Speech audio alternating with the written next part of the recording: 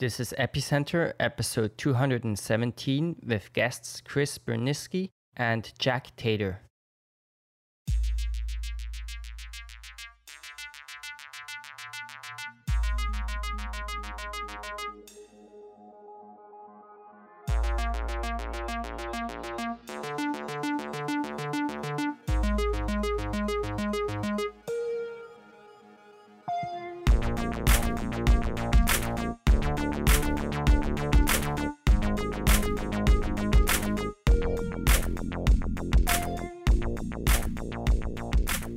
Hello and welcome to Epicenter, the show which talks about the technologies, projects and startups driving decentralization and the global blockchain revolution. My name is Brian Fabian Crane. And I'm Meher Roy. Today we are interviewing Jack Tater and Chris Burniske, who are the authors of Crypto Assets, the Innovative Investor's Guide to Bitcoin and Beyond. We'll walk through the universe of crypto assets, classify them, talk about how to value them, and how they should be part of any smart investor's portfolio. Jack and Chris, welcome to the show. Thank you. Thanks for having us, you guys. Cool. So let's begin with yourself, Jack. You've had a sort of a long professional career in the investment management field. Tell us your story about how you got involved in the blockchain space. Yes, appreciate it. So I've spent nearly 3 decades in financial services, from being a financial advisor sitting with clients and taking a look at investment portfolios. And I guess back in 2013, after writing about retirement, I discovered the thing called Bitcoin. And we took a look at it. I run a research firm. We took a look at it from the research perspective. And at the time, we produced a research report that soon turned into a small book called What's the Deal with Bitcoin? But then I started to take a look at it as an investment vehicle. Writing on retirement, my view was, well, can Bitcoin be considered an asset and an investment?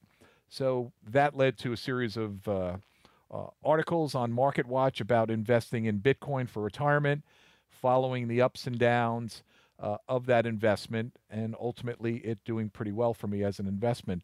That led me down the rabbit hole of Bitcoin and crypto assets, and soon led me to, fortunately, connect with Chris Burniske, and that led to the book. So, and since that time, I've been involved in some startups. I've been an angel investor to a number of startups. I've also been an advisor to a number of startups in the crypto space. So I'm down the rabbit hole right now, and like you said, I've had a long experience, and I think I can bring some of the financial analysis side of it into this as well. So Jack, I mean, retirement portfolios, retirement planning sounds like a very kind of old-fashioned thing. I imagine leather couch and glass of scotch and that kind of thing. So how is that perceived? I mean, you must have been like among the first people in that area to think about or write about Bitcoin. What did your colleagues say? Well, it did take a lot of scotch to obviously, convince these colleagues that I was going down the right path there. But soon you young guys will have to deal with retirement as well. But I think what was interesting is when I did write the articles, and I wrote them on MarketWatch, which really was a financial investment platform. And, you're talking back in 2014, 2015. And I remember specifically one article, and I invested my own money into this. And I did it in such a manner, I'm sure we'll be discussing the financial planning aspects of it. But I remember writing one article where I essentially lost half of my investment. And at the time, I couldn't get out of it. And a traditional investor might get out if they've lost 50%. I couldn't get out of it because of the structure of the investment. And I remember writing the article, and I think it was one of the most commented articles in MarketWatch. And I contend that no one has been called an idiot or a moron more than I have been in this one article. And so it was great. And now I wear it as a badge of honor, because about 6 months later, I wrote an article about how it was the best investment in my retirement account. But I think at the time, people, and this is back in 2014, where, this was well before even Jamie Dimon was stepping up and calling it a fraud, and then realizing, oh yeah, he made a mistake. So yeah, there was a lot of criticism around it. But once again, I did it in the concept of not taking a moonshot, but putting it in as what I felt was a suitable investment, and crafting it into my asset allocation models. But believe me, there was a lot of justice when I did write some follow-up articles where I had made a lot of money and secured my retirement, and all those other people who now call me a moron. I don't know where they are, but it's very easy to do that from the internet. But I do have to get the leather couch. I like that idea. I'll go with the leather couch. The scotch, everything else we that's good as well. So I do want to toot Jack's horn for a second, because that book, What's the Deal with Bitcoins, he put out May 2013. So that was before, the late 2013 run, the first time Bitcoin crossed $1,000, far before it had really crossed mainstream consciousness. I think we had an early run early on in 2013, right? We went from something like $3 to 30, or was it 30 to 300? But we had that run in spring of 2013, but it was really November of 2013 that put Bitcoin on the mainstream radar for the first time. And Jack was in there before that. And he was in there when we were all calling it Bitcoins. And so when I did my due diligence on Jack, he definitely earned a lot of street cred for me when I saw he had published in May 2013 an actual book. I think and I appreciate that, Chris. Thanks. What's interesting is many people say to me, well, I guess you were buying Bitcoin back in 2013. And sad to say, I wish I had, but at the time, the only place that you could really buy it was with Mt. Gox. So I could have potentially have bought it, and who knows where it would have ended up? Maybe with Karpelès and his cats, or whatever ended up with the funds there. But it's been interesting to follow since that time. So yeah, I've been involved. I've seen a lot of things. I know where the bodies are buried. So thank you, Chris. I appreciate that.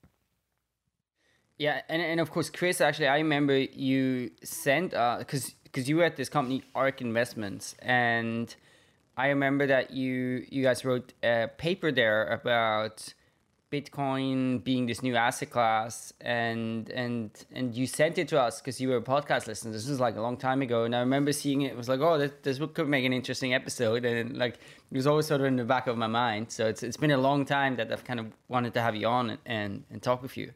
So I'm glad it finally happens. Well, thank you.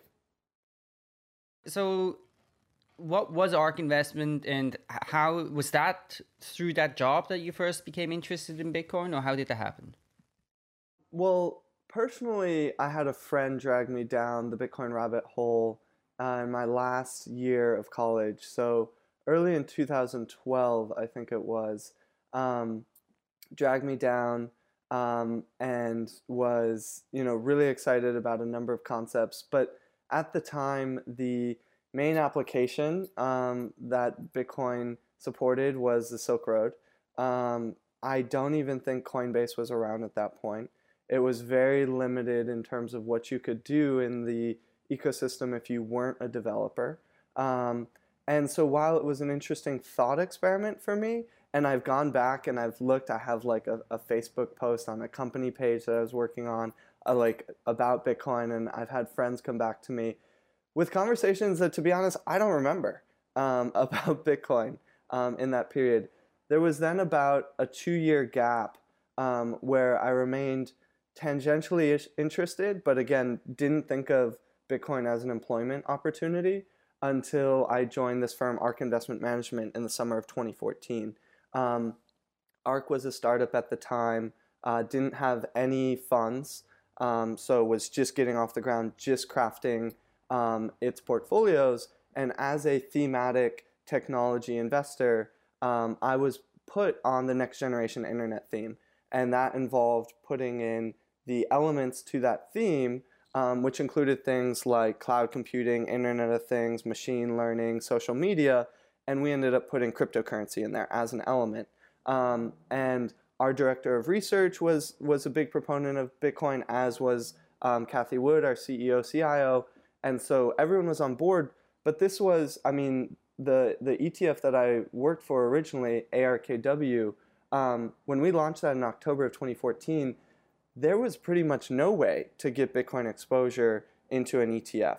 And so we held like token plays, not in the 2017 sense of the term, but more these small, cute plays like NVIDIA, right, for the GPUs, or Taiwan Semiconductor, who has the fabrication plants that produce the ASICs that go into a lot of Bitcoin rigs, but nothing substantial. And we were actually approached by Grayscale, who had the Bitcoin Investment Trust that would be coming online, exiting from the private placement into GBTC. So they approached us in late 2014 because they said, hey, here's this public fund manager that has ETFs that has cryptocurrency on their website.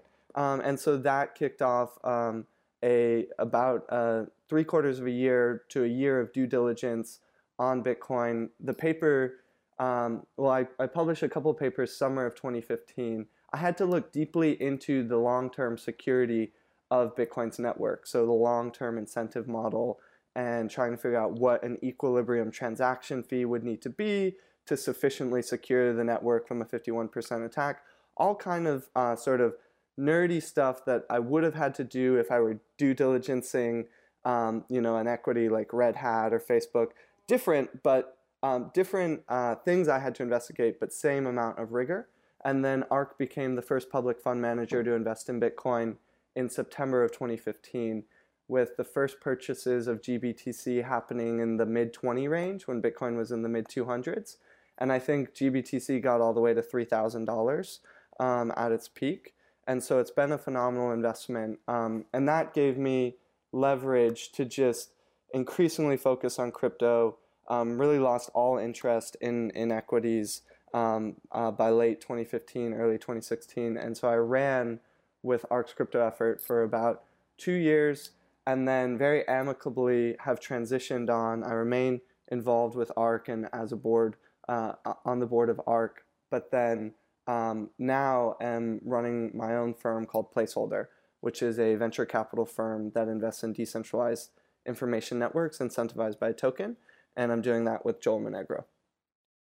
Fantastic. Well, so let's get into the first thing that seems to be something dear to your hearts, which is this question of how do we call these things? Cryptocurrency, of course, is the term that's most often used, but doesn't necessarily make so much sense for many of these things. Why do you guys think this is so important, what we call them, and what are your proposals in that regard? Well, we named the book Crypto Assets to be very clear that we think this asset class goes beyond currencies. And you referenced, Brian, a little bit ago, the new asset class white paper I put out with Coinbase that we sent to you in 2016. And it really draws from the seeds of what we laid down in that paper, in that this asset class as a whole, I think of more as an asset class native to information networks. And the novel ways in which it organizes and incentivizes human activity, I find to be an innovation much more akin to when the joint stock companies in the early 1600s were created to fund merchant ventures, right? Long-term capital projects for return on that capital. And so really pulling this asset class and this movement out of the currency conversation, because that gets us into all kinds of dead-end arguments and conversations around you can't have so many currencies and they're too volatile and yada, yada, yada, and more pulling back and saying, okay, this asset class as a whole we call crypto assets. Within that asset class, there are verticals, just as within the equity asset class, there are verticals by sector or market cap or growth or value or whatever it may be. And so within crypto assets, we think of right now 3 verticals. There will likely be more in the future. We might actually have a 4th. But cryptocurrencies, crypto commodities, crypto tokens, and the 4th that you could maybe add with CryptoKitties is crypto collectibles. But if we just start with cryptocurrencies, per economics, the definition of a currency is something that serves as a means of exchange, store of value, and unit of account. So means of exchange is exchanging this unit for goods and services. Store of value is self-explanatory, and unit of account is really the measuring stick of value. And those are things like Bitcoin, Litecoin, Zcash, Monero, Ripple. Those guys target being a currency in a more universal sense. But most of the assets out there, I would argue, right now are crypto commodities, which Ethereum kicked off.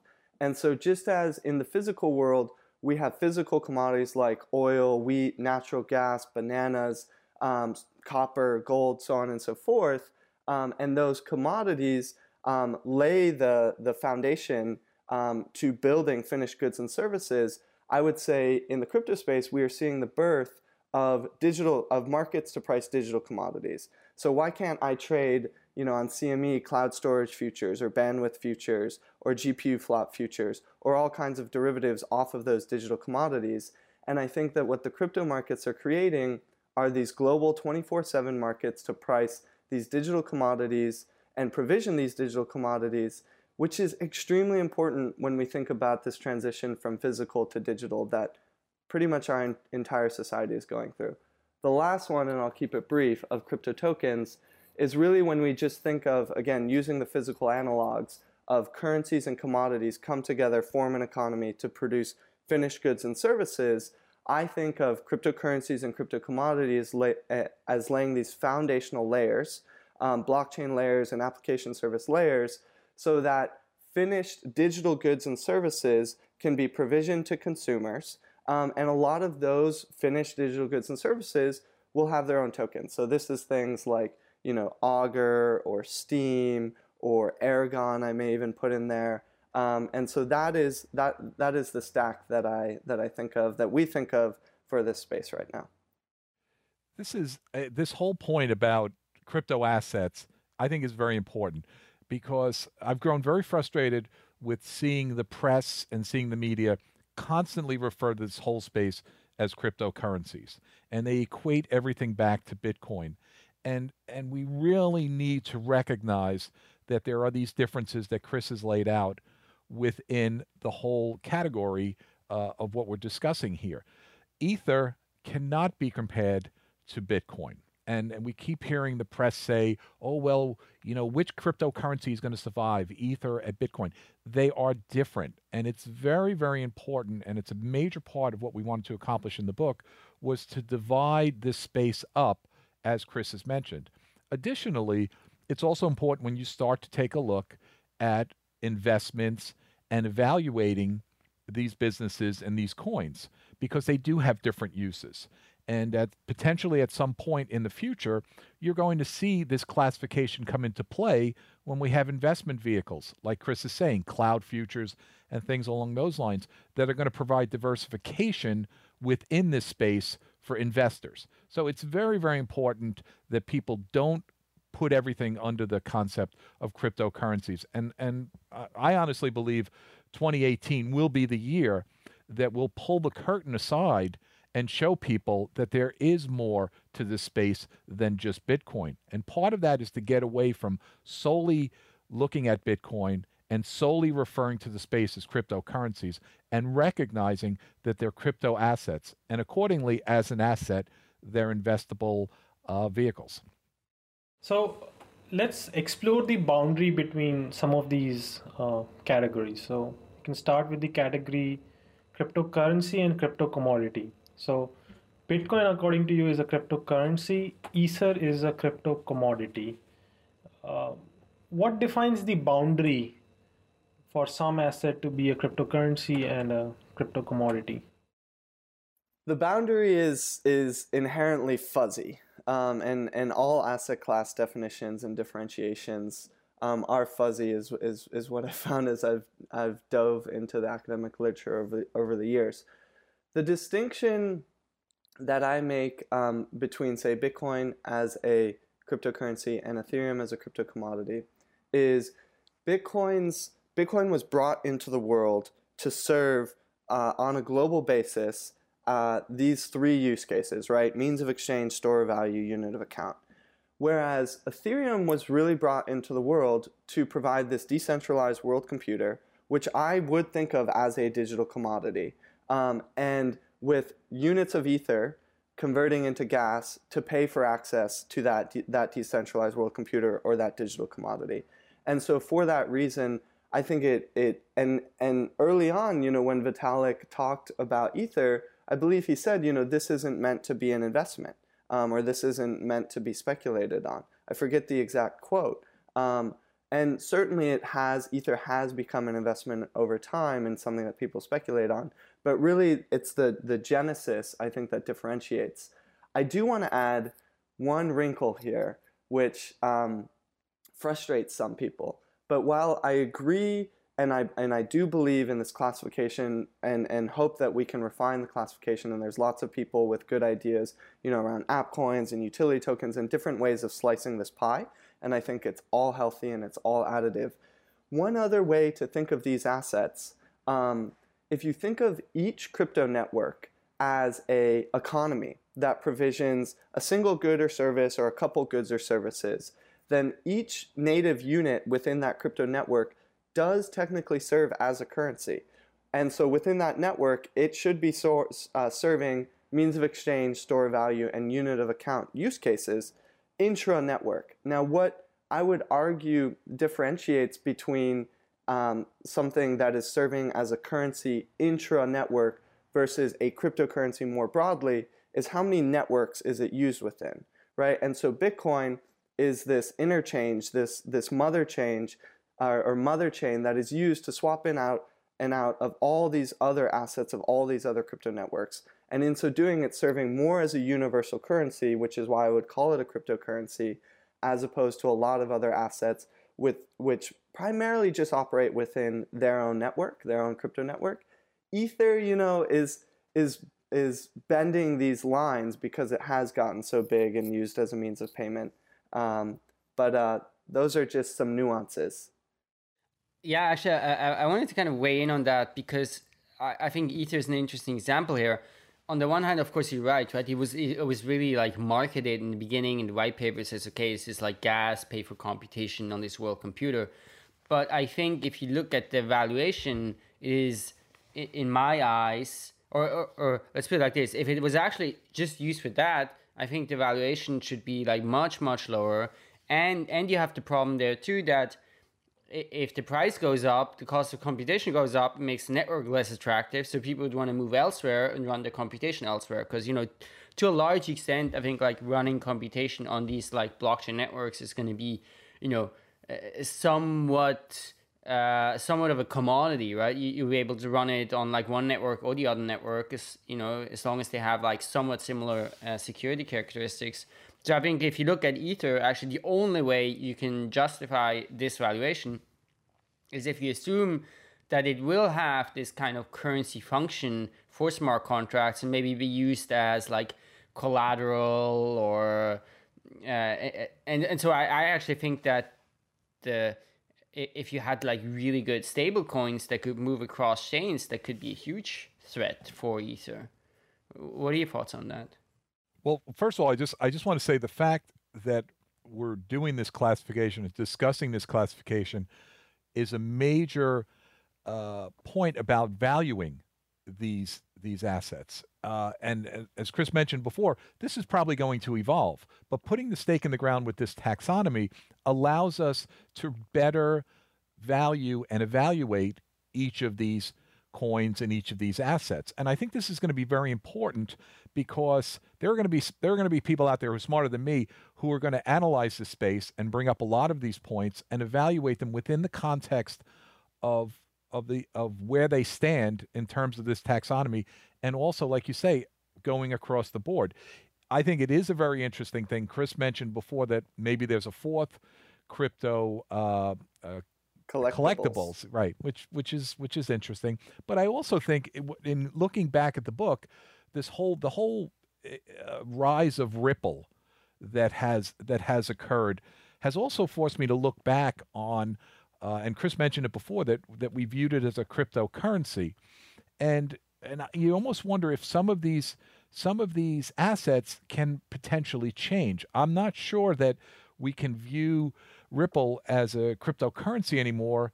Perhaps it's more of a crypto commodity. But what's important is that we set the basis for how to evaluate these coins and how to view them, because what you're going to find in the next year is you're going to find that there will be analysts and there will be tools and resources available to us to now evaluate these assets. We're going to have data, we're going to have smart people looking at this, and what we've tried to do here, and I think what we're going to see more people doing, is laying that foundation for how to evaluate these assets. So when we put together the taxonomy and the division there, it wasn't to be the be-all, end-all. A lot of it was to say, here's a foundation, there's room for growth and to evaluate it. And all of these points that you're bringing up, I think will play well for people to understand how to evaluate these as assets, how to evaluate their network value, and ultimately, can they exist and should they be investable in their current state? And specifically, I would say you brought up Ripple, Jack, and Brian. You were mentioning Ethereum. I think this is where we go back to, while there is this taxonomy of cryptocurrencies, crypto commodities, crypto tokens, and we'll add crypto collectibles, within each asset, each crypto asset within its crypto network acts as the native currency within that crypto network, or perhaps a private currency. And so within that network, one of the three use cases is store of value. And I think over time, we will see battles for different crypto assets to capture more mindshare, more store of value mindshare. Currently, Bitcoin has the most store of value mindshare. But Ethereum, certainly a lot of Ether holders are using it as a store of value, or investors that are hoping the future utility value is such that it will lift the price of the asset. But no matter what the asset is, and this is particularly the case for Ripple, there needs to be a contingent, I think, of hodlers. If there's not a contingent of hodlers, then you could have, if you have the entire float of the asset base that is circulating as a means of exchange, you will likely have pretty high velocities. Bitcoin's means of exchange velocity, I estimate at around 15. Most other things are going to be north of that, given the confirmation times. And you could actually have pretty low network values to sustain large economies or large transaction volumes within these crypto networks. So the store of value aspect is key. And we have seen the financialization of so many asset classes. Like, if you go back to the early 1970s when we went off the gold standard, that's really when oil and copper and a bunch of physical commodities started more becoming financial, or there was a whole financialization component added to their utility to the world. And so this is just a continuation of that. And I don't necessarily think it's a bad thing. It's just there needs to be a balance, right, between store of value and the actual utility or means of exchange of a crypto asset. Yeah, I think that's a very good point. I guess sort of my impression of the markets today is that almost everything gets treated as if it was kind of the store of value thing and valued on that basis. And I remember back in 2013 and maybe 14 when people were talking about Bitcoin being used for remittances.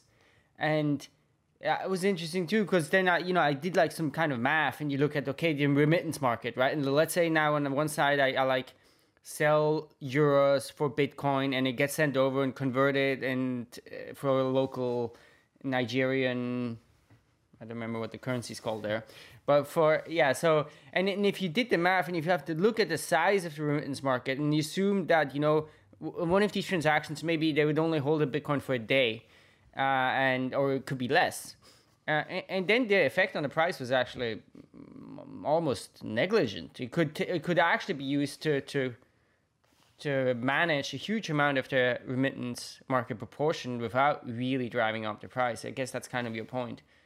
This falls into the valuation framework, and we could jump to valuation. But this idea that the equation of exchange could become, and I would argue will become, the bedrock to crypto asset valuation. So the equation of exchange being MV equals PQ. So M is the monetary base, size of the monetary base. V is the velocity, which you were just kind of implying there, Brian. And then P is the price of the good being offered within that economy or sold, and Q is the quantity. And so within that framework, and if we just stick with Bitcoin, right, if we think of PQ for the remittance economy as the amount of money transferred using Bitcoin to facilitate the remittance economy, then we take something like, okay, there's $500 billion remittance economy, let's say Bitcoin takes 10% of that. That means each year Bitcoin has to move $50 billion in order to facilitate that use case. And then, let's assume a velocity of 10 just to make it easier. We can get into how we've quantified velocity later. But a velocity of 10, so I have that 50 billion PQ, say, and I'm dividing it by a velocity of V of 10, which gets me a necessary monetary base, M, of 5 billion, which is really not that much in order, what that would claim is Bitcoin would need to store 5 billion in value to facilitate 10% of the remittances market at this velocity, right? So there's lots of assumptions baked in there. But then you can start to stack these, right? And the one that everyone uses right now is digital gold, right? You have a 2.5 trillion global financial gold market, and I use the global financial gold market, not total above ground stock. So 10% of that is 250 billion. And so that currently justifies Bitcoin's network value. And with something like holding it as gold or store value, that actually has a velocity of 0. So you pull it out of the float. I've written about this on a lot more detail on Medium, a post called Crypto Asset Valuations, with the whole framework and an open source model on it. But I think there are truly ways we can value these things. But you're absolutely right that right now, the prices of most of these assets are based on expectations of future utility and not current utility value. I would just like to draw attention to Chris's post on Medium around this, and it's required reading for anyone who really wants to get a basis for valuation. One of the other posts I like, which simplifies things for me, which is helpful for me, was his post about the J curve, and this was something I saw during the .com era as well. And the crypto J curve that Chris talks about is the fact that assets are made up of utility value and speculative value. And when something comes out, like we saw at the .com, there was a high speculative value. And at some point in time, there's a need to come down there in speculative value because of just what it is, speculation. But ultimately, there needs to be value seen in the utility aspect of this. And then we have that J curve. And when there's a realization in the utility of that asset, it goes up. Now, we're seeing that with Bitcoin, or we saw that with Bitcoin. There was a lot of speculation, and then we had a burst in the bubble. But then all of a sudden, we started to see the utility of Bitcoin. A lot of these things, as Chris is mentioning, store of value, remittances. So all of a sudden, there is now the value in the utility of the token that sends it up. Accordingly, the J curve. And I think this is an important and a simple way of looking at these assets. For some of these assets like a Ripple and some of these other cryptos where there's that speculative value, but really does the coin have any utility? And if it doesn't have any utility, we're probably going to see that go down substantially. But once the utility is realized, and with a lot of these assets, the utilities will be realized, they will shoot up. And I've done some work taking a look at some of the .coms where, and we write about this in the book, where we've seen during the .com, the speculative value was such that all of these stocks went up. Well, accordingly, when we realized that there was nobody behind the curtain, they went down to zero. Pets.com, all of these, they went down to zero. But accordingly, even if you look at Amazon's chart, Amazon had that speculative value, and then it came down because people were concerned, and then all of a sudden, we realized that there's a major utility in that asset, and we had the J curve. So those two pieces of it, Chris's work on the valuation and his formulas there, and the crypto J curve, I think are required reading for anyone who really wants to get a basis for the valuation of assets that are out there right now. In the book, we talk about potentially valuing some ICOs, which I think is another thing to look at as well. But that's really required reading for anyone looking at the valuation of these assets going forward. So yeah, I mean, I think the Chris's post really walks through the history of Bitcoin and how there was this speculative value that was accrued in 2013, and then it went out of the market and the utility came up, and so the sort of the ratio of the speculative value and the utility value is what gets changed in a cycle, which I feel is what Chris is trying to say is like a J curve. My question here is, when we look at like all of these different assets, all of them give different kinds of utility, right? So Bitcoin, the utility is supposed to be store of value. Ethereum, the utility is supposed to be accessing transactions in this world computer. Presumably the same for other smart contract platforms. Monero, the utility might be transacting on the dark net. So, and some of these utility values are entirely subjective, right? Like I might place a very high utility on store of value, where somebody else might place very little value to having a store of value. So, if if the meaning of utility for all of these different assets is, it does not translate from one network to the other and from one person to the other, uh, how can a valuation model be based on this idea of utility? So it's a great question, and the idea of utility for any individual crypto network shows up in the PQ side of the equation of exchange, where we have to think about the digital good or service being provisioned, and what is the price per unit of that digital service. And then once I have that assumption, I can also apply cost decline curves, right? So just to use a very simple example, Filecoin.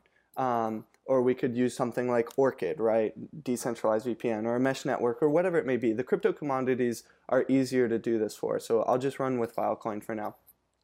There is $1 per gigabyte that we know based on current cloud vendors that people are willing to pay to store their files. And there is a pretty well-known cost decline curve for storage going into the future. And so I can project, what is going to be the $1 per gigabyte stored on the Filecoin network in 2018, 2019, 2020, going out, to 2030. So that's the price. I can also make a projection on the quantity of gigabytes being stored. And I can do that by looking at the total addressable market of cloud storage in gigabytes and creating an S-curve. I use an S-curve that actually I used a lot at ARC under the guidance of Brett Winton, the director of research there, where you put in things like, okay, when does the network launch? When does, when is there the inflection point at 10%? How long does the sweet spot of the S-curve last? But anyway, an S-curve to show the adoption cycle within the total addressable market will give me the gigabytes stored by Filecoin in any given year. When I multiply together the price per gigabyte, which is P, by the number of gigabytes, which is Q, I get a dollar amount of value that is transacted in the Filecoin network on any given year in exchange for the good being provided, which is cloud storage. Once I have that, and I can have that for every single year, I then have an assumption around velocity for any given year. And I can divide that PQ by the velocity to get the monetary base necessary to support that economy. And then the last step is, and this is in each subsequent year, right? I have then M, the monetary base, or what we would call the network value.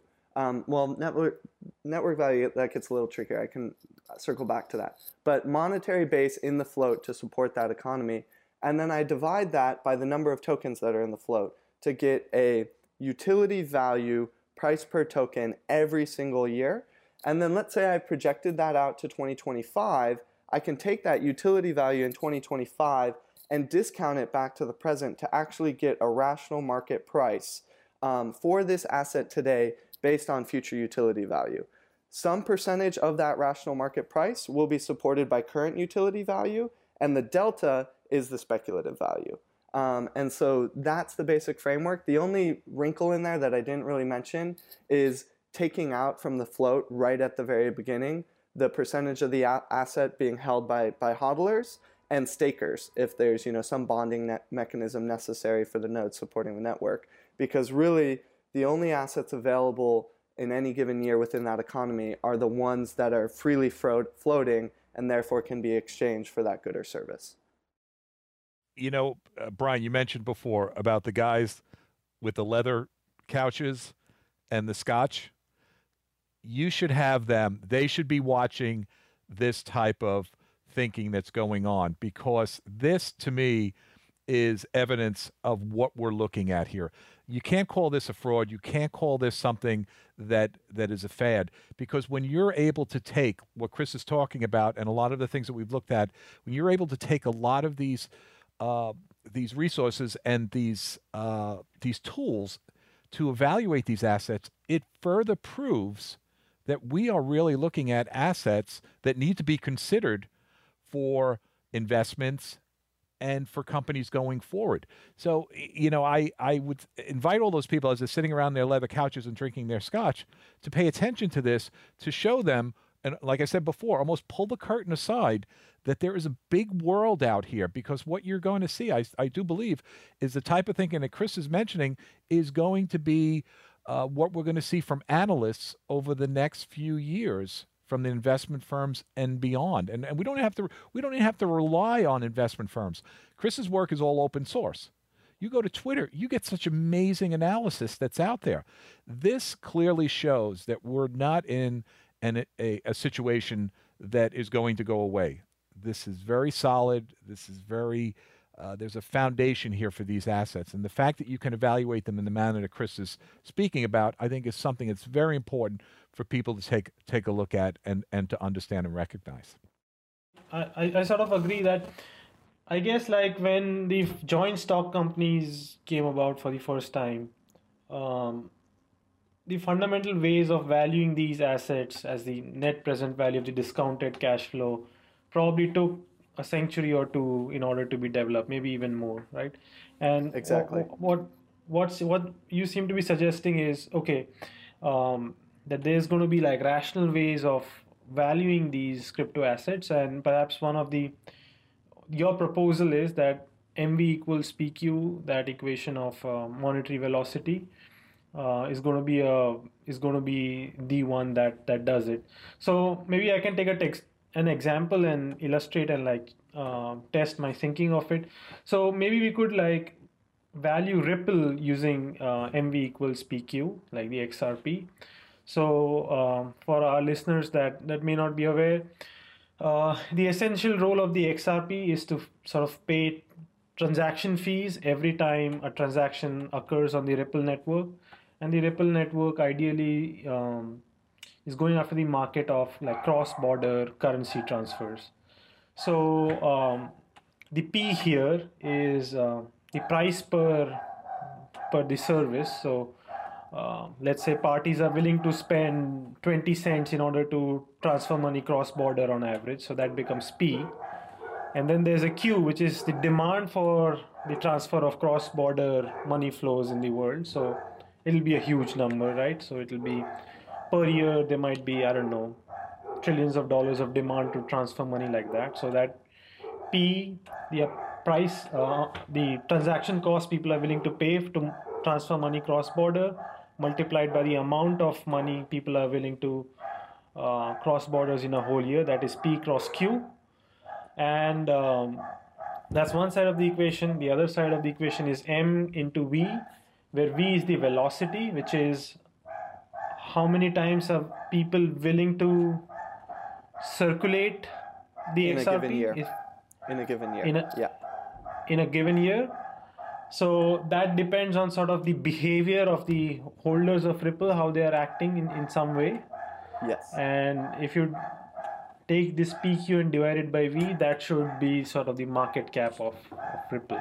The monetary base. Yeah. And so there are tricky things specifically with the cryptocurrencies. So sometimes I'll consolidate PQ just into annual transaction volume.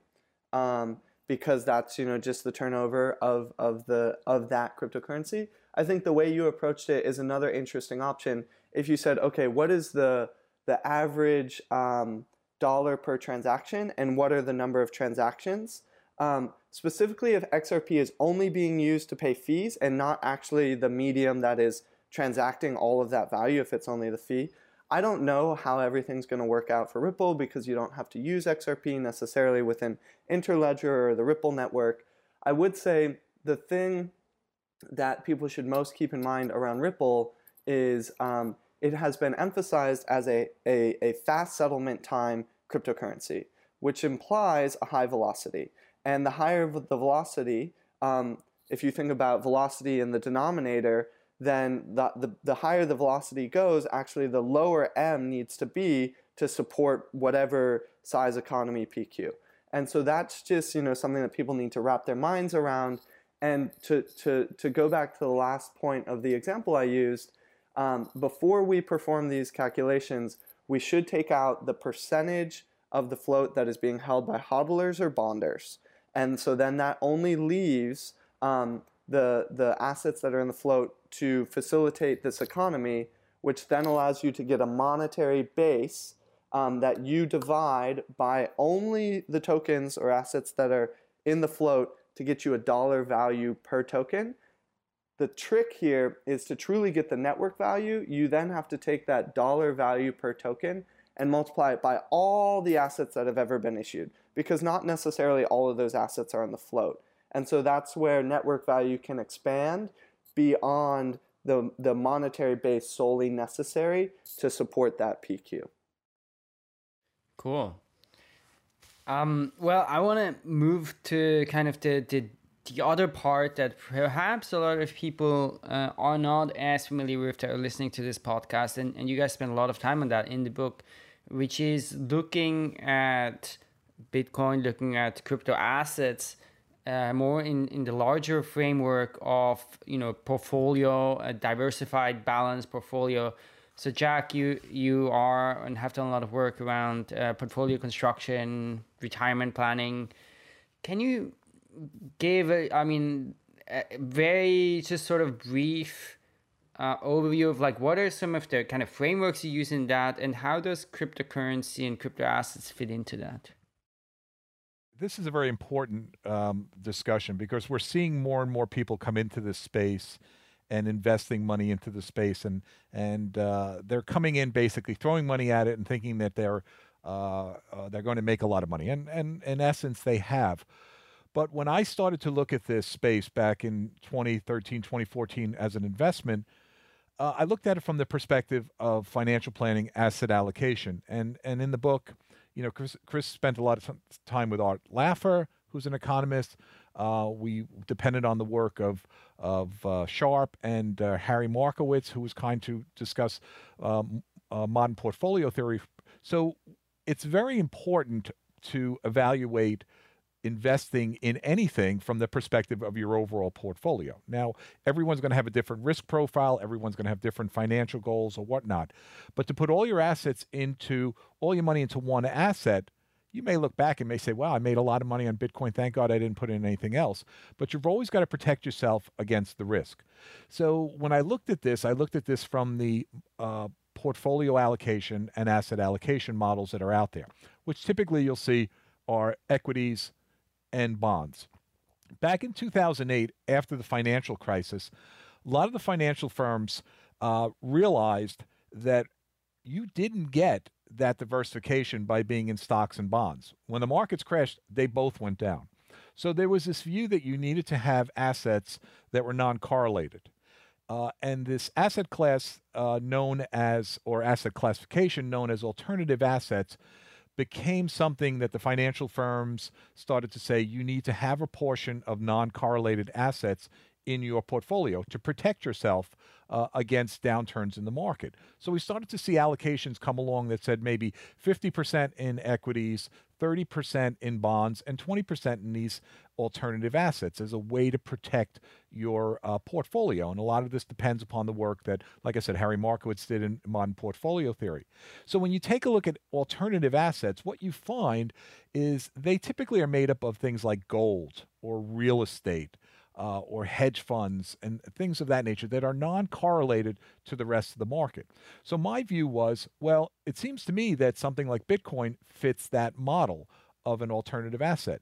And when we started to take a look at the non-correlation of the asset and recognizing that there's actually a higher level of non-correlation between Bitcoin and the overall markets, equities and bonds, than even gold, it provides even a better level of non-correlation than these other assets. And we've done some other work around volatility and things of that nature. Ultimately, the feeling was Bitcoin can fit into your portfolio, a prudently allocated portfolio, as an alternative asset. And in this way, financial professionals, investment professionals can potentially look at this asset for their clients and provide diversification, provide portfolio protection by investing into Bitcoin and crypto assets as this alternative asset sleeve. And that was what I made my investment in Bitcoin on back in 2013, 2014. And it's a big part of what we tell people now in the book is how they should be looking at their overall portfolio and investing accordingly into these assets. Now, of course, everyone's situation is different. Someone like Chris, who's a lot younger than me, he may be willing to take a little bit more allocation into crypto assets than potentially I am, who is closer to distribution of assets than accumulation of assets. So everyone is different. But to be able to view your portfolio in a more holistic manner and say, where do crypto assets fit in? We feel that there is principles and there are resources and tools to do that. And so that's really where I feel that if you view these crypto assets as an alternative investment and fit them in accordingly to your portfolio, then you can fit them in a prudent manner. Now, as that happens, let's say you invest 10% into crypto assets, and you had done that for the last year, you might realize that 10% is now 30% of your portfolio because of how 90%. It's grown. So then you have to take a look at rebalancing that portfolio and bringing it back to your asset allocation. Now that becomes something that's of interest to people because they're saying, wait a minute, I've got this winner here. Why don't I just ride that horse and keep going? So you've got to take a look at your own situation and say, do I need to do some rebalancing to come back to my original portfolio allocation? And someone like Harry Markowitz in Modern Portfolio Theory would say rebalancing is important. Does that mean that you sell all your winners and because maybe you have nothing but winners in your portfolio? Well, then it becomes something to consider. And I know, Brian, you and I have talked a little bit about, I think it was Wences who wrote this article about not selling Bitcoin or keeping a portion of your Bitcoin because it's potentially could go up. I think it's an interesting perspective, but I also think you have to have rules in place when you invest. And those rules can be around asset allocation and portfolio allocation and things along those lines. Additionally, there may be some rules within the crypto asset space. I have kind of learned myself that as much as I would love to rebalance and sell things and come back to a prudent asset allocation model, I may find that maybe from my perspective, I don't want to sell all of it. So I've found myself selling potentially 70% and keeping 30% for the long run. So this is, in essence, actually pushing some of the rules that are out there around asset allocation. But I think it's very important for people when they start to invest in this, and the key thing is invest in this and put this into their portfolio. They have to do it with the rules. And that's why it's very important. Like I said, we spent a lot of time in the book around how this fits as an alternative investment within prudent asset allocation. And I do want to add one thing. I think everything Jack just said is great and on point and prudent when getting off the ground in this space, right? Like first rule always of crypto investing is never invest more money than you're willing to lose. Just time and time and time again. That said, depending on who you are and depending how early you got into the crypto space, you may be at a point now where you have set aside a nest egg in hopefully an asset outside of the crypto space that's totally uncorrelated to crypto. And maybe you have a diversified portfolio there of equities, bonds, real estate, precious metals. It all depends on how much you've made in the crypto space.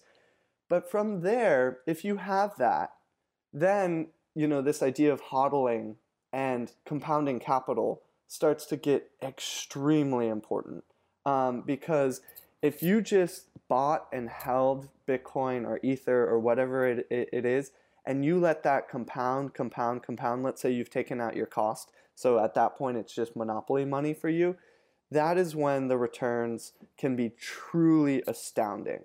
And so, I mean, it's the idea that you need money to make money. And so it's a nuanced subject because it really depends on what your risk profile and your asset base is as an investor. The other thing I would add, and Chris, I think it's a very exciting time for people who have invested in the space and are investing in the space. The thing I will also throw in there as well is don't lose sight of the fact that, at least here in the United States, the tax man is watching. And we're starting to see, even with the new tax law, that there are going to be some more stringent taxing regulations that are going to come into play here. So just recognize this, recognize you've got to do your record keeping, and recognize that there may be some reasons for tax selling and things along those lines. But I think the beauty of this whole discussion is we've moved from just Bitcoin, the technology, the societal impact that it has, to now evaluating it and the crypto assets in the investment space and putting all of these concepts of financial planning, asset allocation that Brian's buddies with the scotch and the leather couches spend a lot of time doing. And now we've gone there and we've integrated that into the discussion. It's a very exciting time. And hopefully, like I've often said, Bitcoin is almost a gateway drug for millennials to invest and for people to get involved in investing. So I think it's a good thing, and I'm glad it's legal. Well, let's speak a little bit about where we are right now. So you guys wrote this book. I mean, it came out pretty recently. It came out a few months ago. But, of course, publishing being slow, you had to finish it earlier. And I think you had some kind of date, maybe it was January, I think, of last year, exactly a year ago. End of March, start of April is when we submitted the full rough draft of the manuscript to McGraw-Hill. But I think you had the cutoff date where you used basically when you talked about the values and returns, right? I think that was in January. So we did a few things. It depends on the chapter. You're absolutely right that for some of the Bitcoin specific chapters, we just said, okay, Jan 1, 2017, so that we wouldn't cherry pick. We wouldn't be accused of cherry picking. But then for some of the other assets, depending on what we were exploring and the point we were trying to emphasize, we just included as much data as we could, say for like volatility analysis or developer contributions. And so some of those data points took us up to the start of April 2017. But when we started writing the book, Ether was at $7, Bitcoin was at 700, and it was like writing while running up a mountain or running up an avalanche. Right. And what's interesting, another point about it is that we had the cutoff in March. And I remember Chris and I, we had written obviously about the ETFs, and there was a whole Winklevoss ETF. And if you remember, the decision was coming down about the Winklevoss ETFs in March 10th. March 10th. And so we were very nervous because as much as you can say about the numbers, we made the content around theory to make it as evergreen as possible so that the numbers don't detract from the message. But here we were with the Winklevoss situation, which could be out of date 2 weeks after it went to the publisher. So we had to hold off on that. And I think that was the last thing that we ended up fixing, was finally when the decision came down around the Winklevoss ETFs, fitting that into the book, and that was a bit nerve-wracking for us. So I do want to kind of come back to this though, right? Because I agree. I mean, I think if you look at the content, the like evaluation methods, analysis, the portfolio things, like all of those, I think they're still valid, right? They still kind of make sense. However, the figure of the kind of aggregate cryptocurrency, crypto asset market cap at that time was around 24 billion. I think when you wrote it. Today we're at over 700. So we have an increase of about 30x. Now, obviously, people bought back then. They would have followed your advice, although I guess it was hard to do since the book wasn't out yet. They would have done phenomenally well. But what about today? I mean, do you guys feel the same way? I mean, because also if you look at it, the thing today, a few days ago, I looked at this Tron 15 billion. So it was like, what is Tron? To read the white paper, And it's like some I mean, I don't know, maybe there's something there, but like it seems very incoherent, poorly written thing that unclear if it's anything at all. And then we have things like Kodak now announcing Kodak coin. We obviously seem to be in some kind of crazy bubble. So how do you think about it today? Here's an interesting, so I'm definitely going to answer that, but I just blew my mind for a second, so I'll share it with you guys.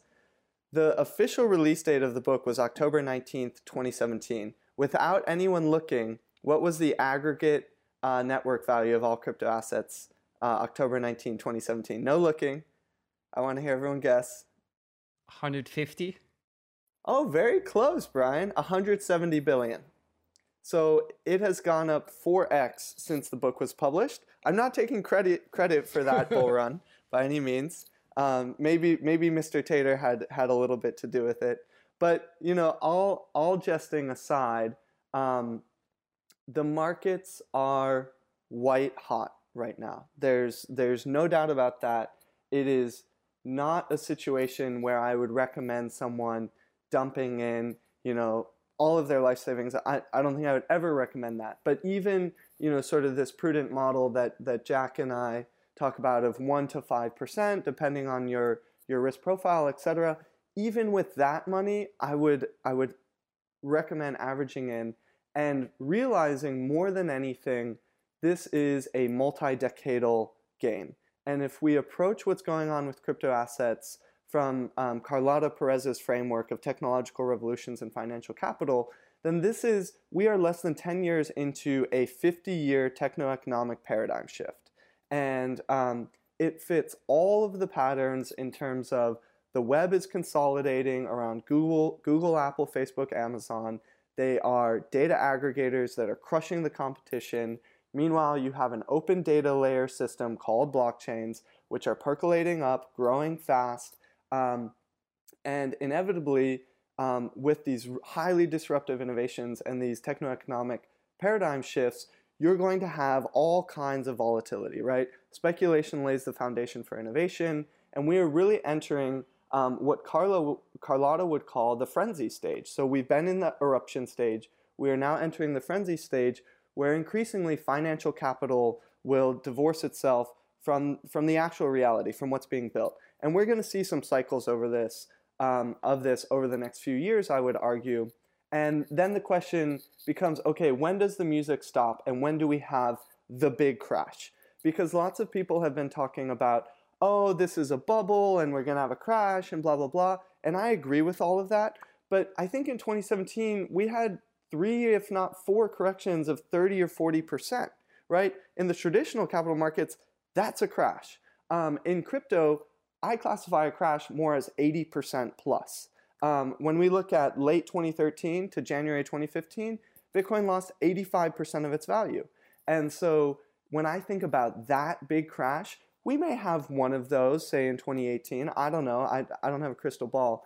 But when I think of the big crash in the longitudinal perspective, I'm looking at the peak of the tech and telecom boom, 2000, Bloomberg Tech Index was, when you adjust it for inflation, about 4 trillion.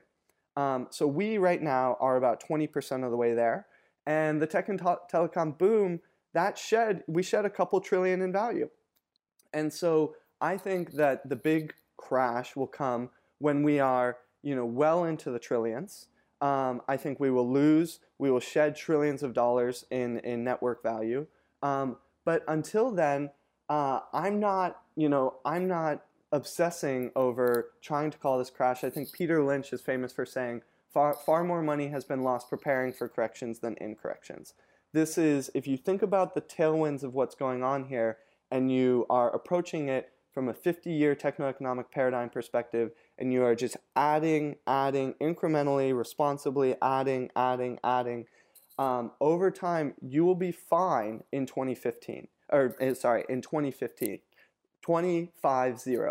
You will get hurt if you're buying a ton now, freaking out in 6 months because half of your net worth is gone, and so on and so forth. So it's really important, and I'll end my tirade now, to just responsibly ease into things. There's no rush. We're going to go through booms and busts. The big one is probably a few years out when we're well into the trillions, or 5 years out, or 10 years out. But it's just important to remain cool-headed about what's going on here. I want to make one comment. I totally agree with Chris. You mentioned before about Tron and Tronics, and I want to draw something to the book that I think, Chris and I spent a lot of time on this, recognizing that things could potentially blow up as they have, but we also put things in the book on how to value assets that I think stand the test of time and can be evaluated, and people need to look at. You mentioned Tronics. Okay, and we all know we've seen that rise up. You mentioned about the white paper. In the book, we lay down a framework for how to evaluate assets, and specifically, these are things that can be used for the ICOs out there, white paper, developers, community, all those types of things. And the reason we did that was so that people would view assets that they were going to put their money into, like a Tron, and put it through this evaluation method that we put out there. You mentioned about the white paper of Tron, and we're now seeing articles about Tron and what was wrong with it. If you had gone and taken a look at our framework for evaluating these things and evaluating ICOs that we talked about in the book, you might have recognized these types of things. In fact, we even talk about Ponzi schemes, the history of Ponzi schemes and what Ponzi schemes mean, for twofold. First, to kind of talk about how Bitcoin wasn't a Ponzi scheme, but additionally to also say how you could potentially see crypto assets that are Ponzi schemes. So we laid out a lot of these theories and a lot of this framework out there, not only that doesn't really have any, is not set in time, but can be used to evaluate the crypto assets out there. When we talk about this time is different thinking, I mean, this is the type of thinking that people have around crypto assets. They need to understand the historical basis of this as well. And that's why you'll see chapters in there that talk about a lot of these things. And the reason is not so much to get hung up on the numbers that are in the book, but the theory and the foundation for studying this space that we tried to lay out in the book that we feel can transcend any time and any market movements. Great. I totally agree that the book does deliver on that, and it does provide some very good frameworks and methods for going about this. Now, there's one more thing I would love to get kind of your assessment on. So we did a podcast with Ari Paul that I'm sure you guys know. I think it was maybe around 5-6 months ago. I think that was, I'm not sure if they had started their fund, they were just about to start. And, as Chris, as you pointed out, the market cap even then was much lower. And he, at that point, said that, okay, he knew of about, or he estimated there was about 100 billion of kind of, institutional, kind of traditional investment money waiting to be invested into the space. And I mean, that is the one thing that I feel like, even though these valuations seem outlandish in many cases, that there's just this avalanche of people basically following exactly your advice, Jack, and saying, okay, I should have some exposure to this thing. It is a good asset class to have in the portfolio. It has a big future. I must get into this. And not so much exactly looking at the project, right? So how do you guys look at this situation right now? Do you also see this huge avalanche of just money coming in? And maybe one point to add, to me, it seems that has a kind of inevitability to it as well, right? Because if others are going to do it, and others are going to say, I want 3% of my portfolio in crypto, that has to drive the prices up. So you also want to do it, right? And you rather do it before the others. Do you guys think this is a big driver and will continue to be a big driver? So something that I'm always looking at, there's kind of two parts to your question. There's, I would say, the institutional capital and then the retail capital, and what's coming in and what's coming in when. I think we're still at the tip of the iceberg with institutionals. I mean, you've got some clearly you had the hedge fund lift and craze of 2017, the crypto hedge fund.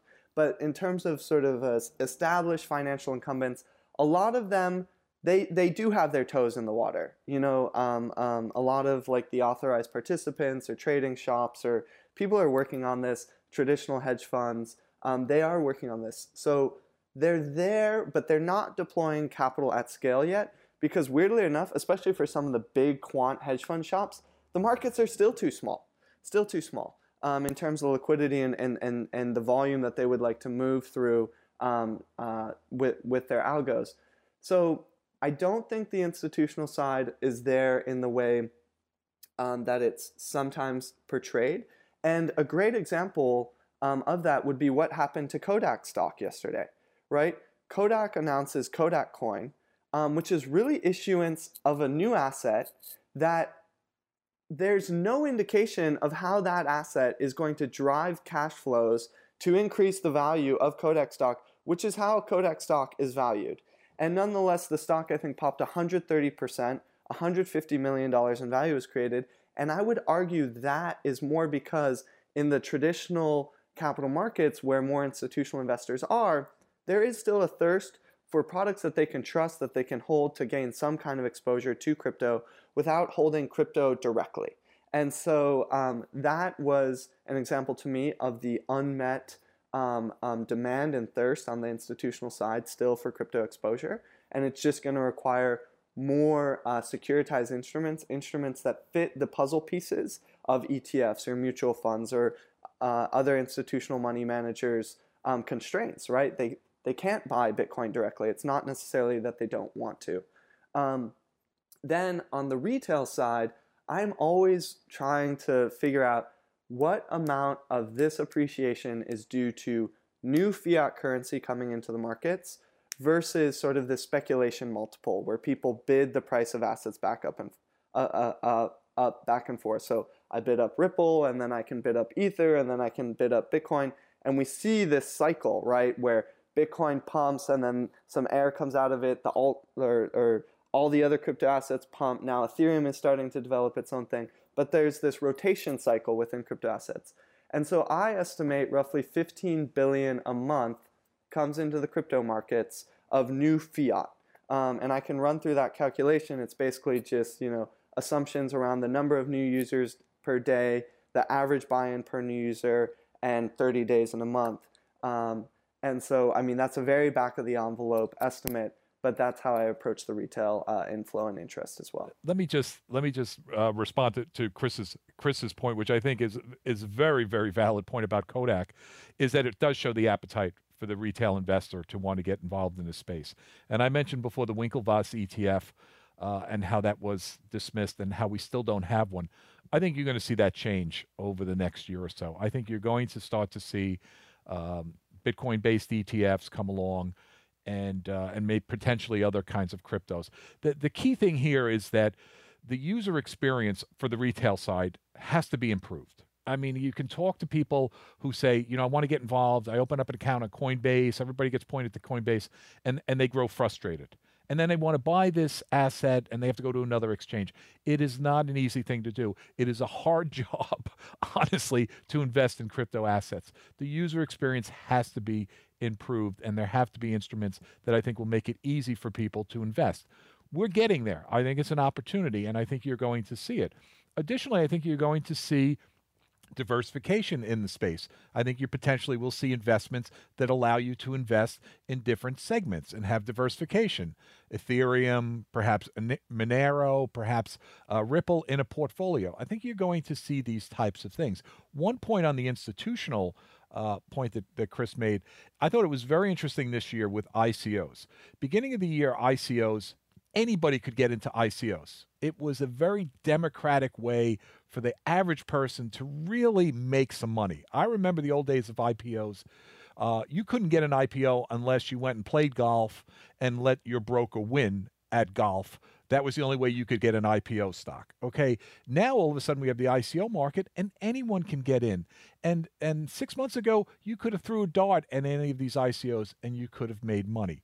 What we've seen now is obviously we've seen a lot of lousy ICOs come along, but we've also seen institutional shops start to jump in and say, wait a minute, we want that ICO. So you've seen some of the democratic nature and the individuals benefiting from ICOs kind of falling by the wayside with a number of these ICOs, which has shown the institutional money coming in.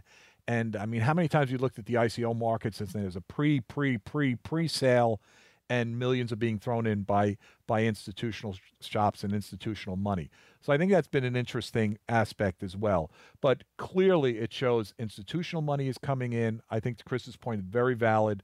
The markets may not be big enough for that, but on the retail side, there's a huge opportunity for people to come along with investment vehicles that are user friendly and allow people to easily and seamlessly get involved in this space and not have to wait for a company to change their name to incorporate blockchain or to come up with coins or whatever, but to be able to play in this market and do it easily. And then I think once that happens, the exciting thing for me is then people can rely upon advisors and investment professionals to provide advice to them around the space, because right now they're running blind, and we need to see some more advice and professional help around this space to help out the average investor. Makes sense. So we're coming to the end of the show. So I think the final thing we'd like to cover is your experience of writing the book, and like, so your book is one of the first that really tries to go into the theory of like classify crypto assets, value crypto assets, and covers the whole universe as opposed to being a book just about Bitcoin. After you published the book, the markets have changed a lot. Is there anything in particular that you wish you had done differently?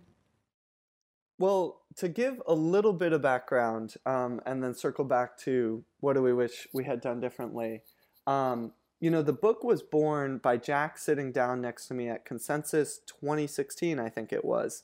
And Jack was the one who pitched me on the idea of the book. Jack was the genesis of the idea of the book. And he was like, I'll get us, I know an editor, I'll get us an agent, we'll submit a book proposal. And I was kind of in disbelief. And we went and we did it. And lo and behold, we got a deal from McGraw-Hill, I think in November of 2016, started writing December of 2016. So it all came together rather quickly. But when we were putting together the book proposal, what we realized is there truly was a market opportunity, because while the crypto asset markets weren't, the craze that they are today, I think when we started writing the book, actually, they were at 10 billion in network value for the actual start in December of 2016. But what we realized is there had been two previous eras of books about this space. There had been the Bitcoin books, right, like Jack's early book, but then the Bitcoin Big Bang, The Age of Cryptocurrencies, and I would say Digital Gold by Nathaniel Popper really sort of was the marquee book of the Bitcoin era of books. The second era really followed sort of the progression of the space. They were the blockchain books, right, or the blockchain borderline not Bitcoin books.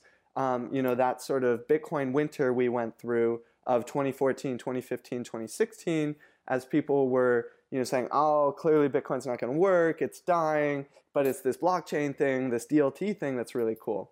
And so we had those books, and the authors of those books, they are fans of crypto, so I should give them credit for that. But the emphasis is on blockchain technology, and with the blockchain revolution really encapsulating that era.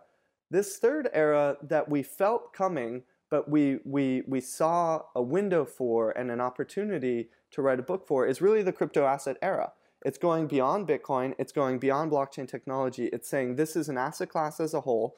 This is the whole variety of what's going on here. This is what it means as an innovation for the world, but really focusing on the permissionless public blockchains, because you never ever bet against open in the history of information technology. And so that's why we wrote this book, and we feel very fortunate with our timing. And we do think that there will be a proliferation, and we're already seeing it on Amazon with self-published books, of these more broader crypto-focused books, sort of this third era of books on this space. In terms of things that we wish we had done differently, I mean, Jack and I joke about this often, and we have been getting inquiries about, will we update the book, or will we write a sequel, or what do we want to do? I have to focus on placeholder. I'm exhausted. I don't think I can write another book for a while. But it is true. I'll just leave it to blogging on Medium for now. But it is true that there is so much I think Jack and I have learned over the last year that we could write a second book, no problem, and not to say it would be better than the first book, it would just go into more detail on more topics that we know people are craving. And so I'm happy with how we did the book. I think we could write another amazing book if we put our minds to it, or each individually do that.